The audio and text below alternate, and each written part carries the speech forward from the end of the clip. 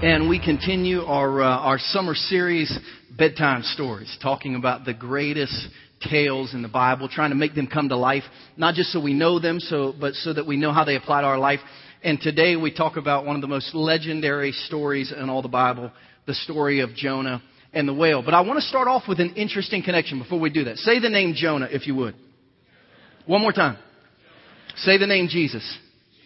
Now say Jonah. Now say Jesus. Now say Jonah. Now say, stop letting off fireworks. Jesus, in Matthew chapter 12, if you have your Bibles, that's where we're going to start today. And if you don't have a Bible, our ushers are going to go down the aisle. We give away Bibles every Sunday here at our church. If you forgot yours, if you don't have one, we're going to open God's Word and read kind of large sections at a time. It'll be on the screen.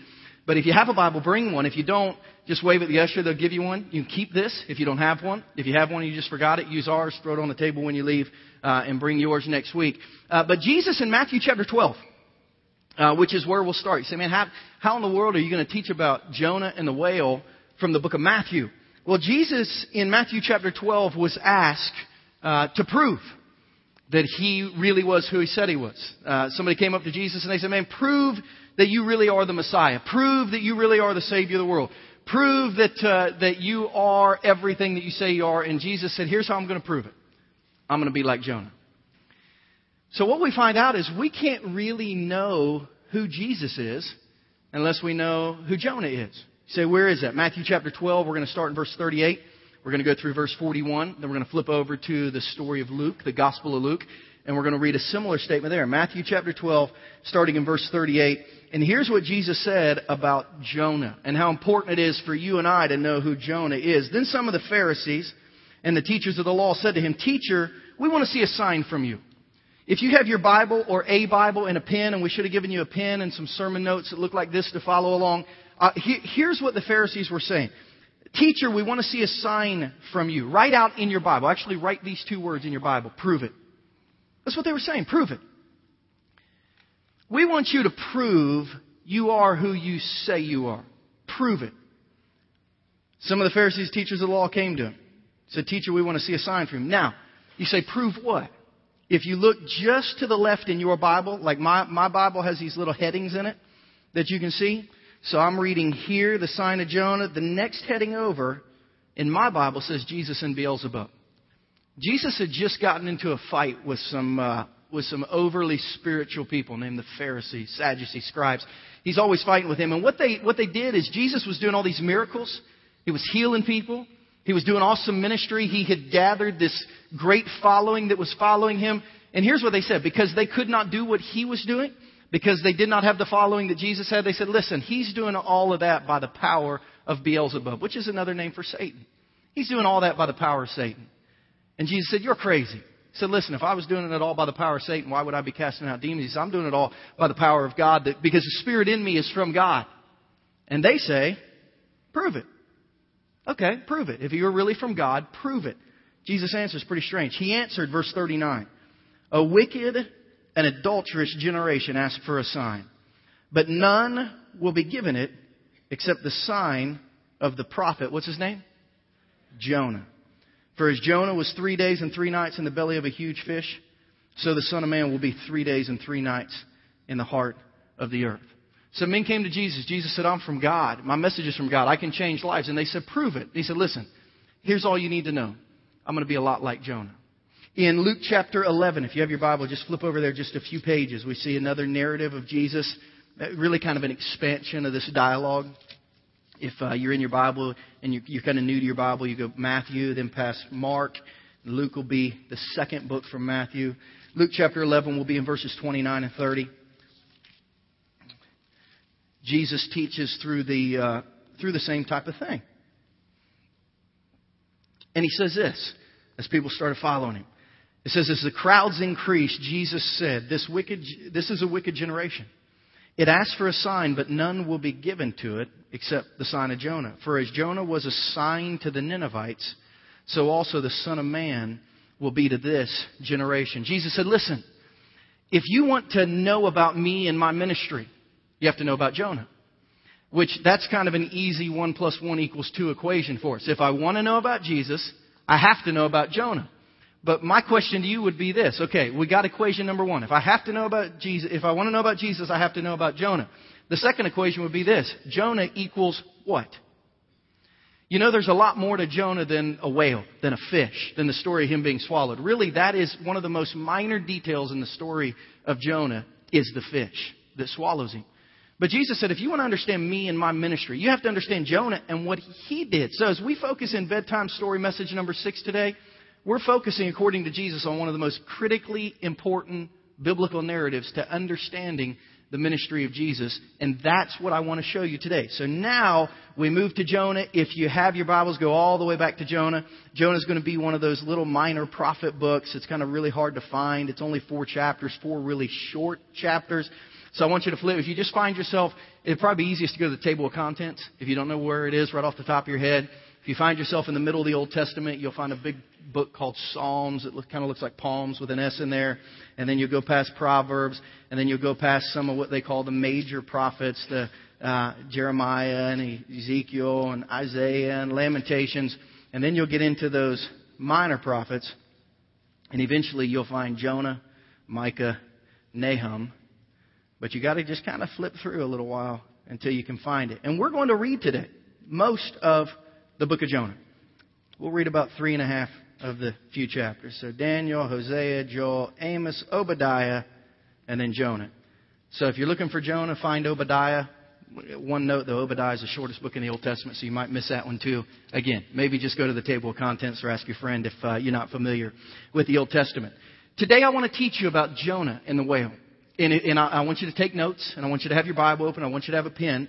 Because Jesus said in Matthew chapter 12 and in Luke chapter 11, to understand Jesus, to understand the heart of Jesus, to prove that Jesus is who He said He was. Jesus said you need to know about Jonah. So today we try to learn about Jonah.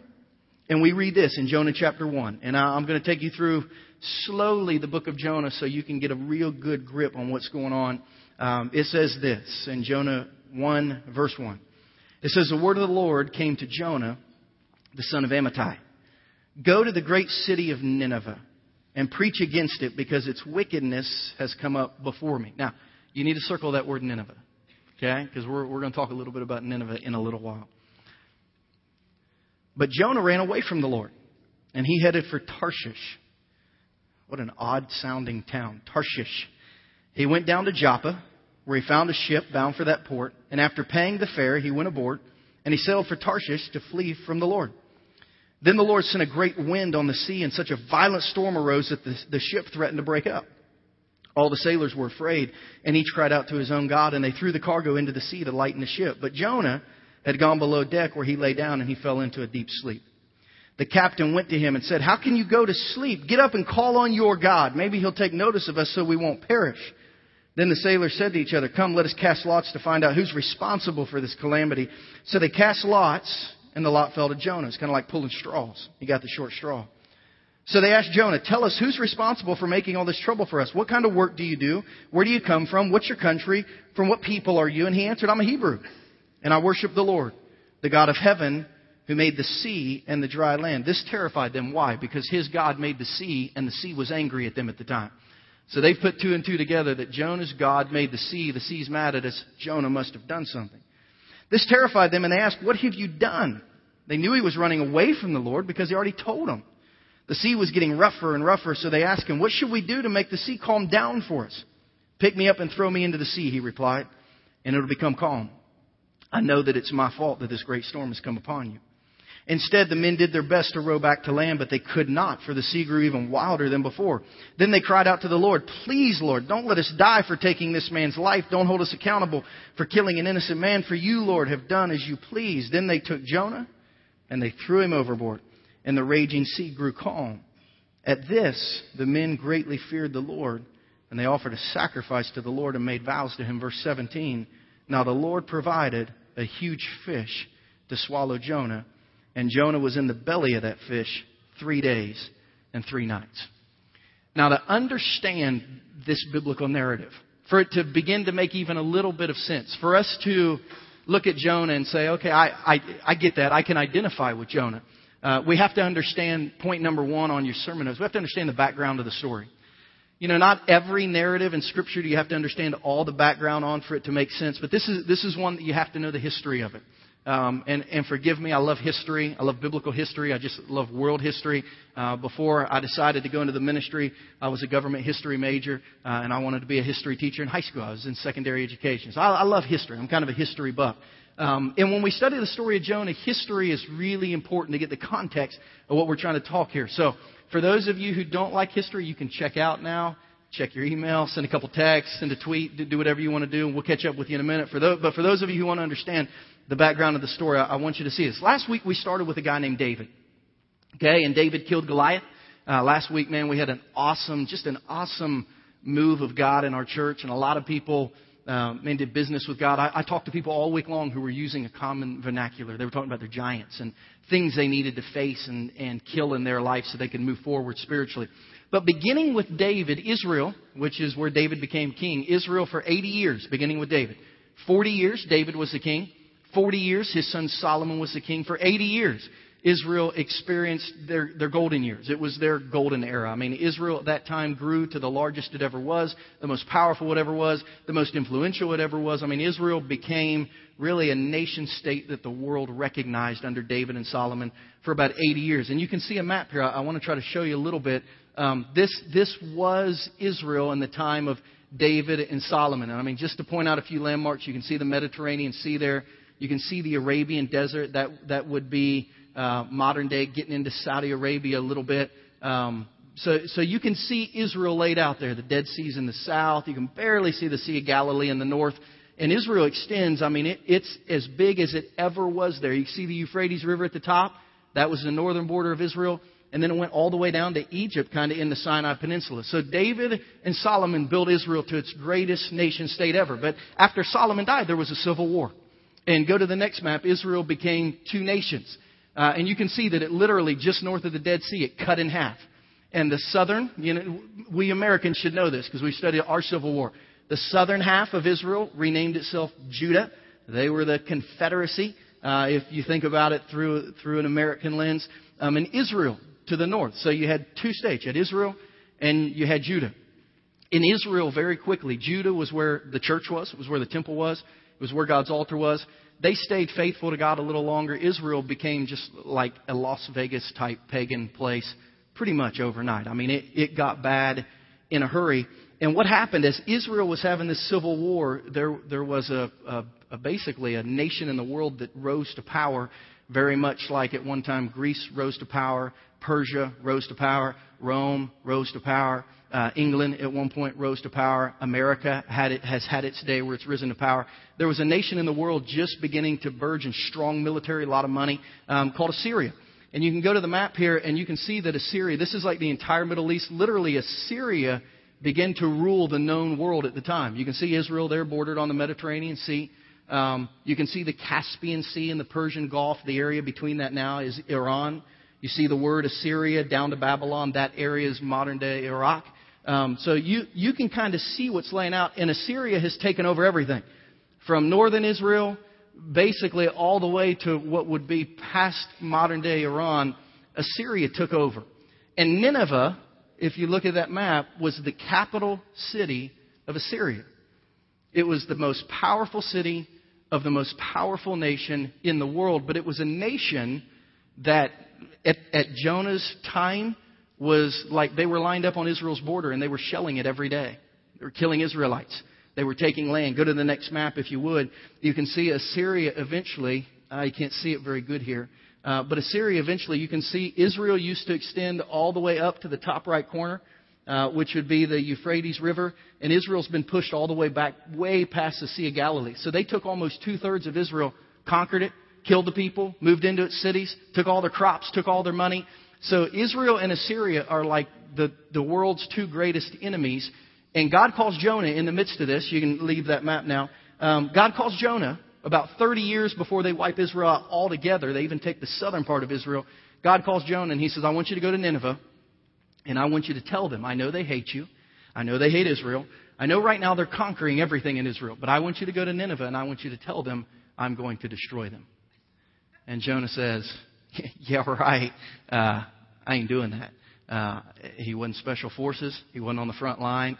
He was a prophet, which means he was a preacher. He wasn't a military man. And God's sending him like to the front line of the battle. He's like, go knock on the door of your greatest enemy and tell him, hey, God wanted me to let you know He's going to destroy you. And then like run as fast as you can, like back to Israel. I mean, that would have been the way that Jonah heard it. So we hear the background. God says to Jonah, go to Nineveh. And Jonah says, no way. You're crazy. Now, if we just read the story and we don't know the background, we're like, why would Jonah do that? Now we read it like that. That makes a lot of sense. Jonah didn't want to get himself killed. So God said go. Jonah said no. And he gets on a boat. It's interesting that he begins, according to the text, he brags to the guy. Say, here's what I'm doing. It said he told him when he got on the boat, hey, what's your name? My name's Jonah. What are you doing? I'm running from God. I mean, I don't know that you would announce yourself that way, but he told him, yeah, God wanted me to do this, so I'm not. So, I'm kind of at odds with God right now, and I'm going to sleep in the bottom of the boat. Storm came up.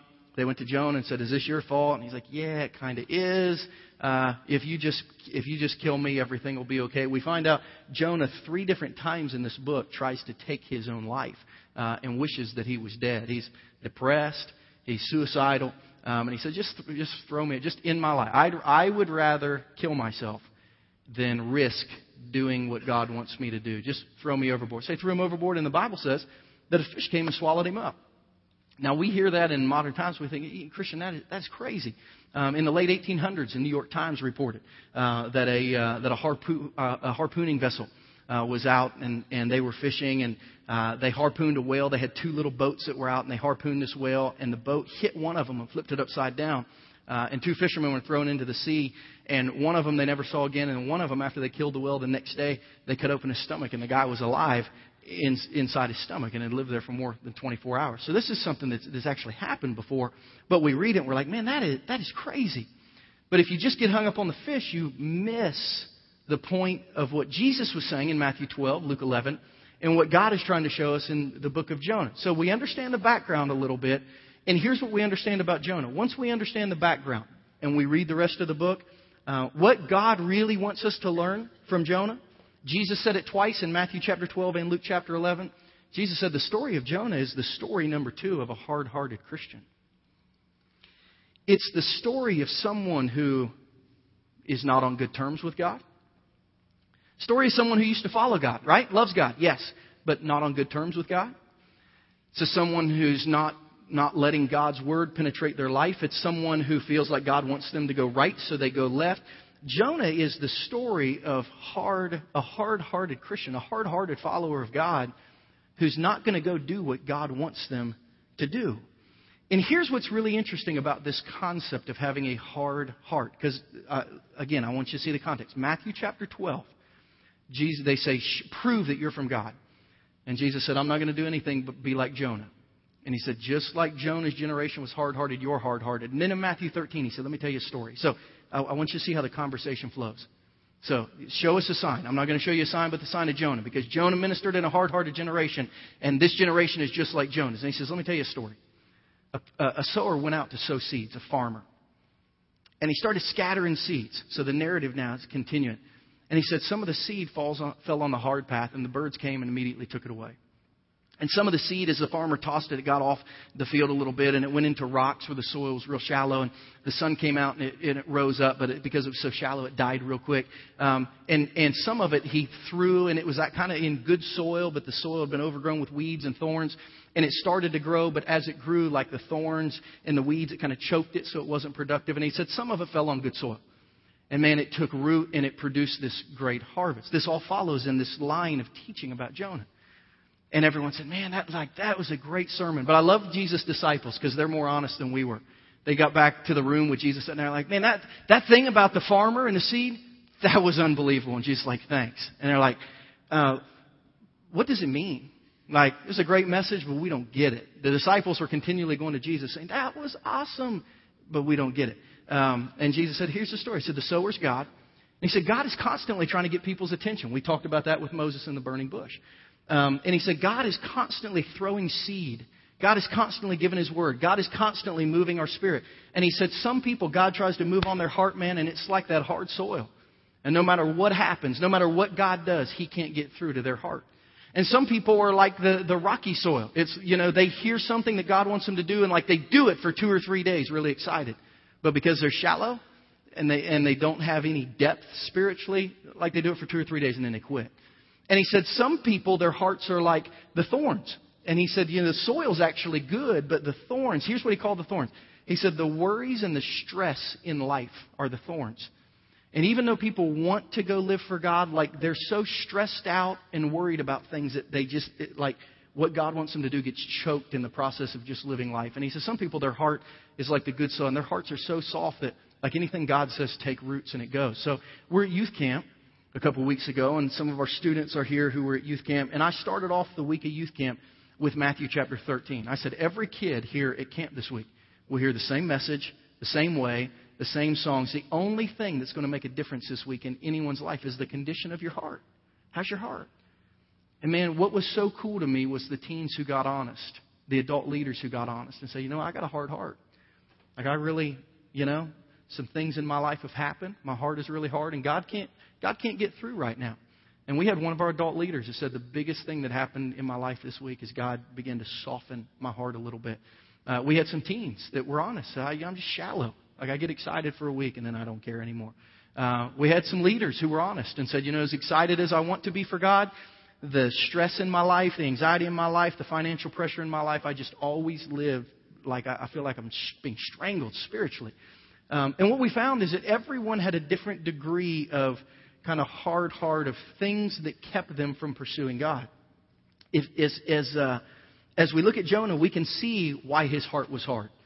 And I think a lot of us have similar traits to Jonah in some of these areas. The first episode, when we look at Jonah's life, say, why was Jonah's life hard? Well, the first picture of Jonah we are shown tells us that his heart was hard because of fear, which makes total sense. Now, we don't understand that without the background of the story, but once we understand the story, we understand that Jonah, why wouldn't Jonah listen to God? Because he was afraid. Last week we talked about spiritual giants, and I've been talking to people all week long who, I've not asked them, hey, did you figure out your spiritual giant? But they have come to me, and I've heard dozens of different people, from finances to marriage to spouses to kids. But I heard a really interesting one last week at small group that 2 or 3 guys, when one guy said it, 2 or 3 guys were like, yeah, that's mine too. And it was fear. He's like, I don't know what people are going to think of me if they hear that, like, I am the words they use, where I'm a practicing Christian, like I'm really trying to live for God. Fear. There may be some of you in here who are just like Jonah, and the reason you don't go out and do what God tells you to do every Sunday at church, the reason you haven't made the tough changes in life that you need to make spiritually, is because you're afraid of what your spouse might think of you. You're afraid of how it might impact your job. You're afraid of how it might impact your friendships. You're afraid. Jonah was afraid. Jonah was afraid for very good reason.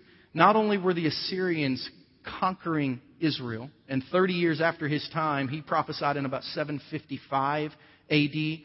Or B.C. In 722 B.C., they literally would burn Israel, northern Israel, to the ground. It was just gone. There's just nothing even there now from that time.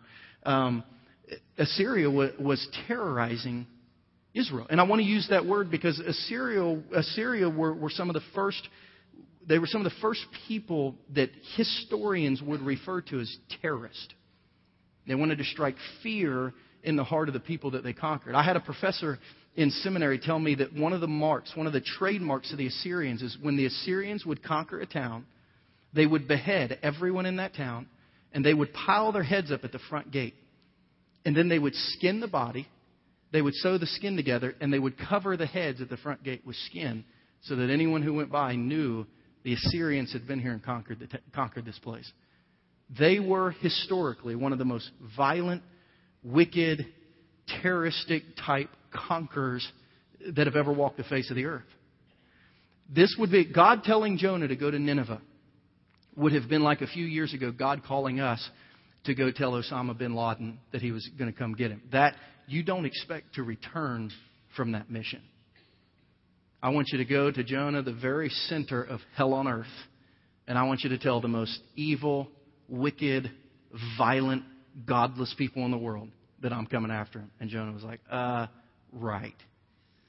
I've got vacation scheduled. Let me get on this boat. I'll get back with you. hey, I know a deacon who can go and do that. It's like, there's no way. He was afraid. He was afraid for very, very good reason. But we find out it was more than fear. And this is where, like, Jonah's heart's turned inside out for us. And it's like, man, this guy, for those of you who have Twitter, and if you don't know what Twitter is, it's nothing bad. When I say I tweeted something, that's nothing vulgar at all. But yesterday on Twitter, as I'm studying this and getting ready to teach today, I'm thinking, man, Jonah was a punk. He was a punk. His heart was so hard.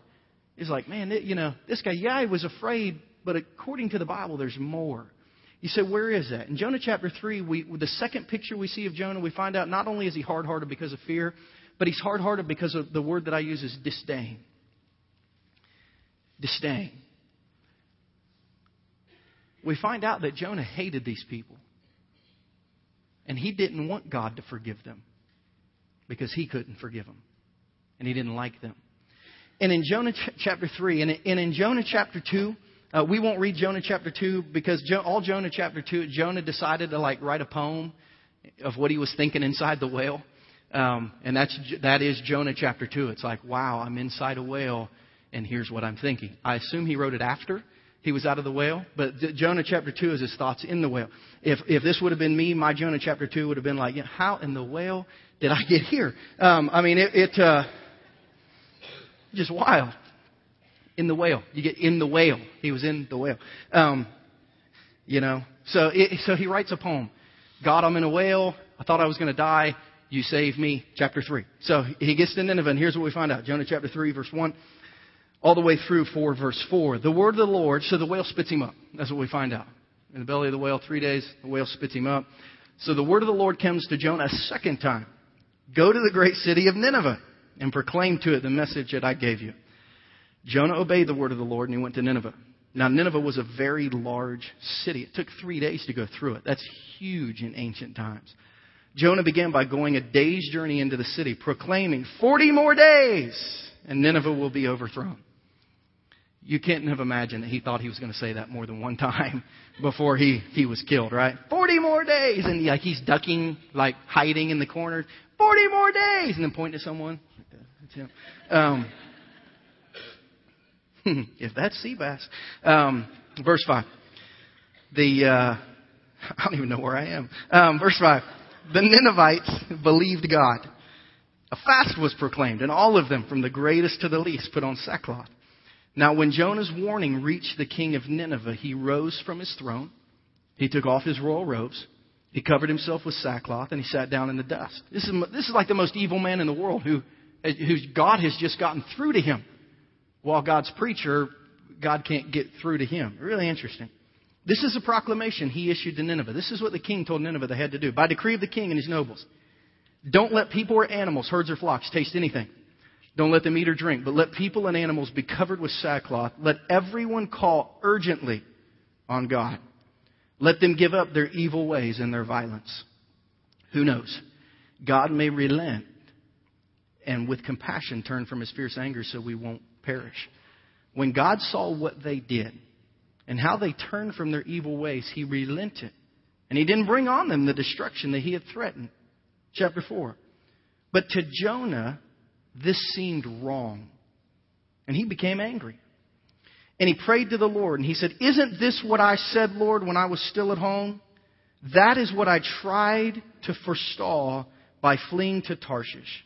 I knew you're gracious and a compassionate God.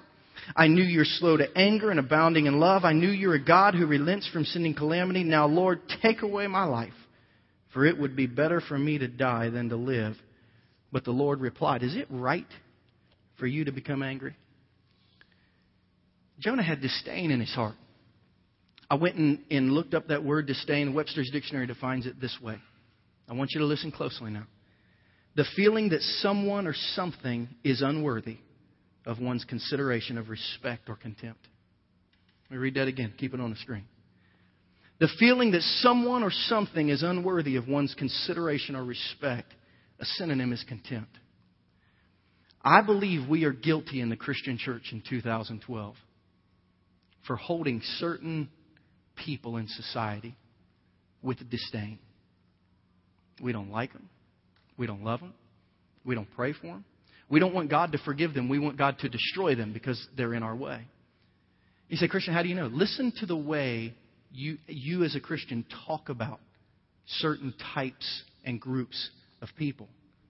We talk about them with disdain. It's not like we're not saying, well, that we just don't like what they do. We don't like what they stand for. They just need to get closer to God. No, we have gone from saying they need God to saying they're evil. They need to go away.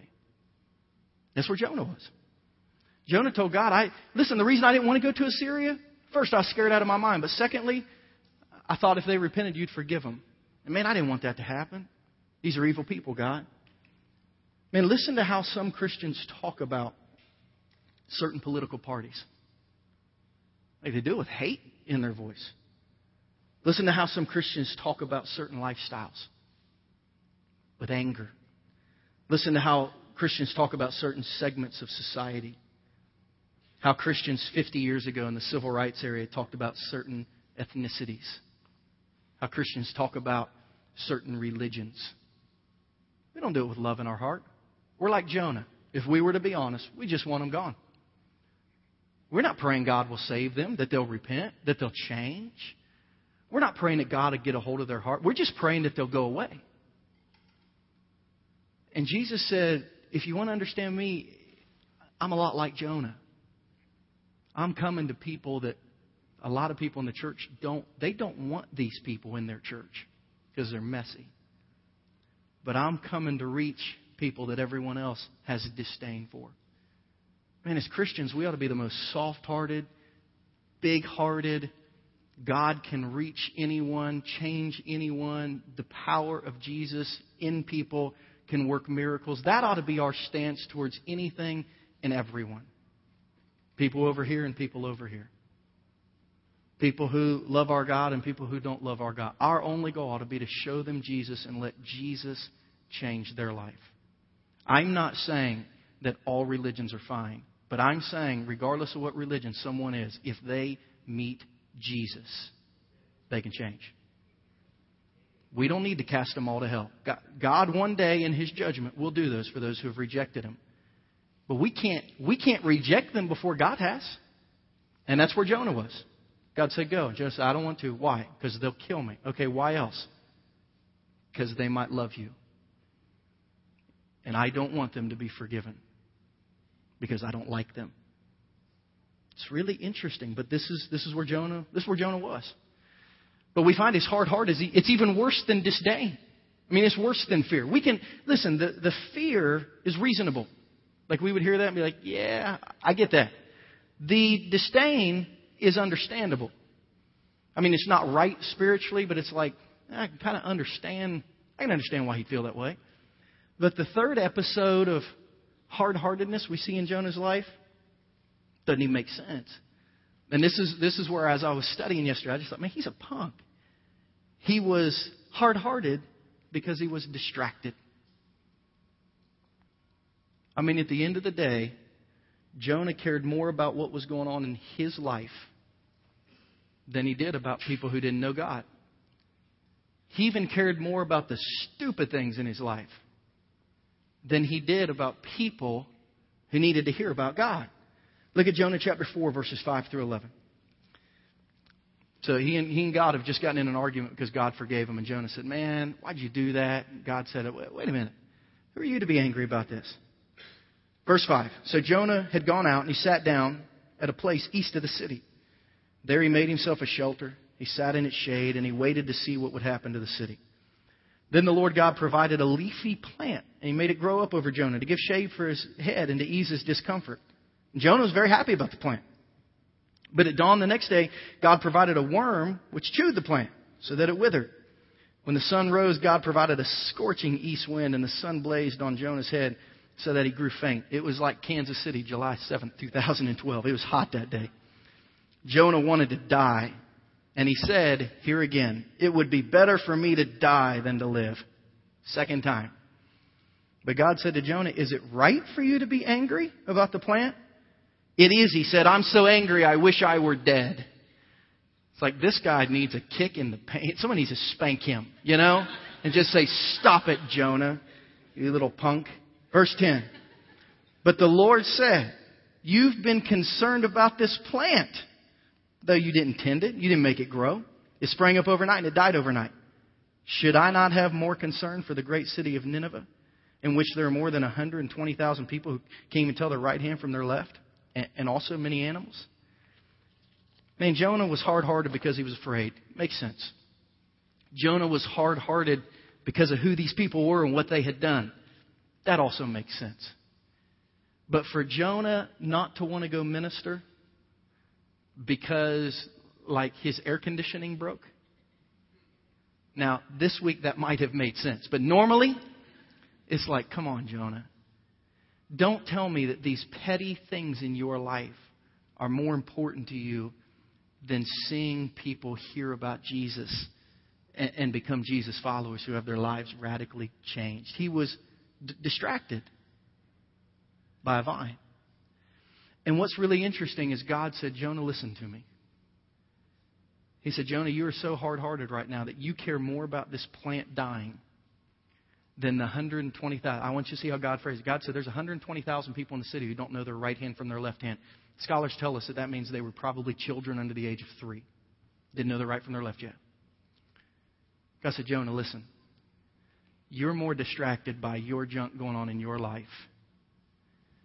You're more burdened by your junk going on in your life than you are for the 120,000 children who would be dead in 40 days if I didn't do something about it. Jonah, that's not right. You know, I have to wonder how many people in here would find themselves, if you were to study the condition of your heart, it kind of sounds like that when you knock on it. You're not bad people. You say, I'm not a hard-hearted person. No, but maybe your heart is hard because you're just distracted. You don't have time for anyone else because you're so distracted with you. That's where Jonah was. God said, Jonah, you care more about shade than you do about 120,000 children under the age of 3 who I'm going to destroy. Jonah, that's not right. Jesus in Matthew 12 looked at the crowd that said, prove that you're God. And Jesus said, remember Jonah? He said, just like it was in the days of Jonah, it's going to be like that. When no one else cares, I'm going to. And like God forgave that city, more than God forgiving the city, like God forgave Jonah and continues to use Jonah, He said, I am here to give second chances. You know, maybe you're distracted by the vine. Maybe you're afraid of people to know that you're a Christian. Maybe you have disdain for a certain group of people and your heart is becoming calloused because of that. And today, like Jonah, you need to try to figure out if God is speaking to your heart to change a little bit. You see, we learn the background, and the background teaches us context, and then we learn about a hard-hearted Christian. But maybe the greatest thing about this story, number 3, is the love of God. Because that's what's paramount in this biblical narrative, God's love. And it's really God's love for two. You say God's love for the Ninevites, God's love for the terrorist? Yes. But really, His love for them is secondary in this story. His compassion on them is secondary in this story. You know, our mission statement as a church, and I try to say this as often as I can so people will understand, but, you know, we started this church so that people who were far from God would become passionate Christians who would make a difference in the world. And what Jonah tells us is that there are 2 types of people who are far from God. So you started this church for like people far from God. Like, who are people far from God, Christian? According to Jonah, there's 2 types of people who are far from God. The first group is hard-hearted Christians. You can be a Christian, have Jesus in your heart, used to be real active and engaged in what was going on spiritually. But if you were to be real honest today, like our students were at youth camp, and I said, hey, rate yourself. If you were to be honest today, you'd say, you know what, I'm not real close to God. I am a Christian, but I'm not real close to God. Jonah was not real close to God. As a matter of fact, when Jonah found out where God was, he took off running in the opposite direction as fast as he could. As far as Jonah was from God, he wanted to be further. And God just kept loving him. 3 times. He said, I just want to die. God said, no, I'm not going to let you do that. God was so patient with Jonah. It's really cool to see that God, we call these in the church planting world, we call these de-churched people. You know, probably in Lee Summit, Cass County, Overland Park, Independence, the people that our church reaches a little bit, probably there are more de-churched people in our communities than unchurched. Say, what's the difference? De-churched people are people who grew up in church, know a little bit about church, probably follow God. They just don't go to church anymore. Why? Just life. You have kids under the age of 10? Life is busy. Got a job? Life is, it's just busy. They love God. They're just not close to God right now. There's probably more of those than people who are true. What are unchurched people? They're people who they've never been to church. They don't know anything about Jesus. They don't know anything about God. And we've had many of those who have come to our church and begun a relationship with Jesus. But most people in our community who are out watering their lawns today, they're not anti-God. They're not connected to a church. God is pursuing them, according to the book of Jonah. But God is also pursuing people who have not yet entered into a relationship with Him. They don't know how much yet He loves them. Regardless of what they've done in their life, the mistakes they've made, the consequences of those mistakes, the horrible violence they may have committed like the Assyrians, God wants them to know, I still love you. I'll still forgive you. We can still have a relationship. I still want to be your friend. I want to be your God. And we see that in two of the greatest verses in the New Testament, John 3:16. It's a verse if you watch football games this fall. And by the way, I'm so excited that the NFL training camps start this month. We are finally to football season. I told someone fake NFL football is better than any other real sport any day of the week. So when the Hall of Fame game comes on, I will make chips and salsa and sit in the chair and watch all 4 quarters, even when the guys that no one knows are playing, because fake football is better than any real other sport. I don't even know where that... Oh, here's my point. So when you're... what am I talking about? So when you're watching football games and somebody goes to kick a field goal, and you see it all the time, and somebody in the end zone holds up a sign, John 3:16. You see that all the time watching football games. What's John 3:16? It's maybe the greatest verse in the Bible. It says, "For God so loved the world." The unchurched, the de-churched, just everyone. The Assyrians, Jonah. "For God so loved the world that He gave His only begotten Son, that whoever believes in Him won't perish but will have everlasting life." That's the God that we serve.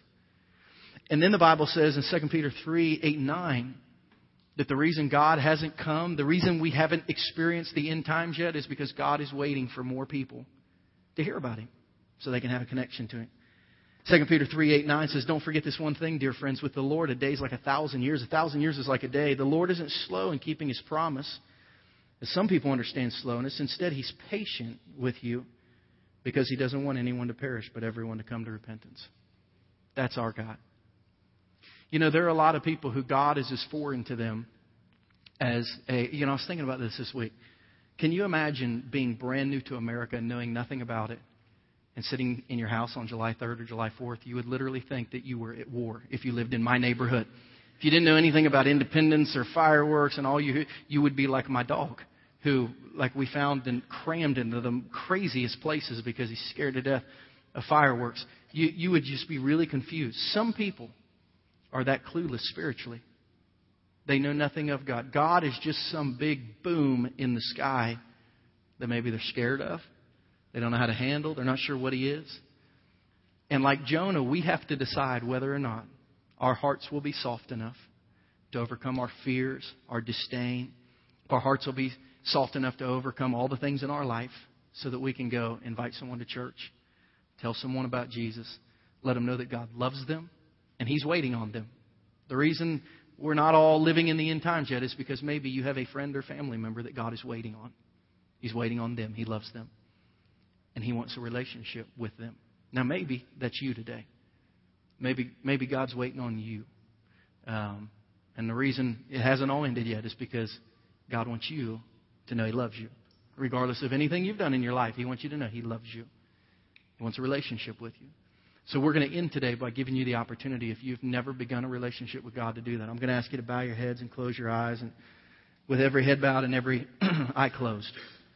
If you're in the room today and you're like the king of Nineveh, who was just kind of living his life and not really thinking about God, but then he heard that God's real and he needs to make peace with God, or is he going to be destroyed? He immediately stopped and said, "I trust that this message is true." And he said, "God, I'm sorry. Will you forgive me?" And God said, "Yes." To the shock of the world, God said, "Yes." Today, God will say yes to your prayer of repentance. I promise you. regardless of how much disdain somebody's looking on your life with because it doesn't meet their standard, God's only standard is what the Bible calls repentance. God, I'm sorry. God will accept you, love you, give you His Spirit, and then His Spirit will help you work out the details. That's how it works.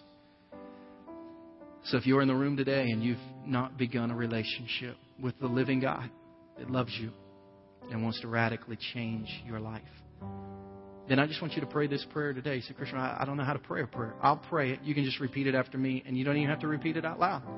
You can just say it in your heart because God listens to the prayers of our heart.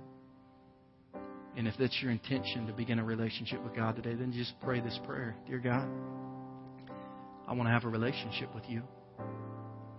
And I believe that Jesus loves me, that He accepts me, that He died to forgive my sins, that He rose again so that one day I can have everlasting life. While I may not be able to prove all that, God, I accept it by faith today. I trust that it's true. And I ask today that you will forgive me of my sin. Come into my life.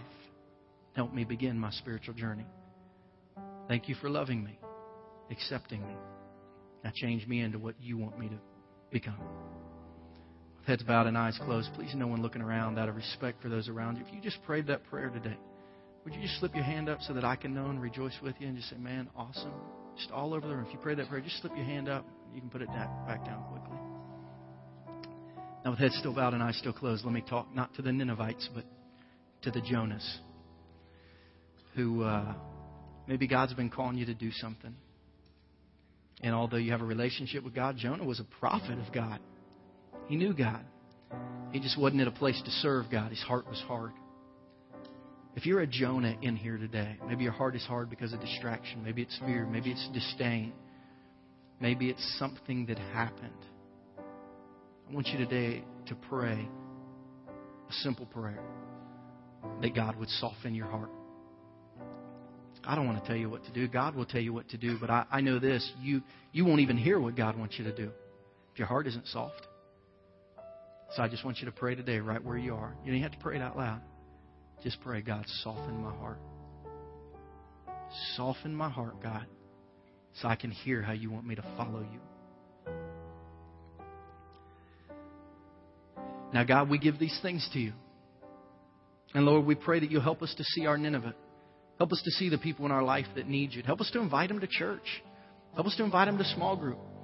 Help us to tell them that, we've kind of begun a relationship with Jesus, and it's been real good for our life. Help us to let them know that you're real and you love them. And you've got great plans for their life if they would come and find out what those are. God, we love you. We're thankful that you have our attention. We give you our hearts. We ask you to change our lives so that we can be more like you. We see things in Jesus' name. And everyone said today, amen. I'm going to ask you to take your connection.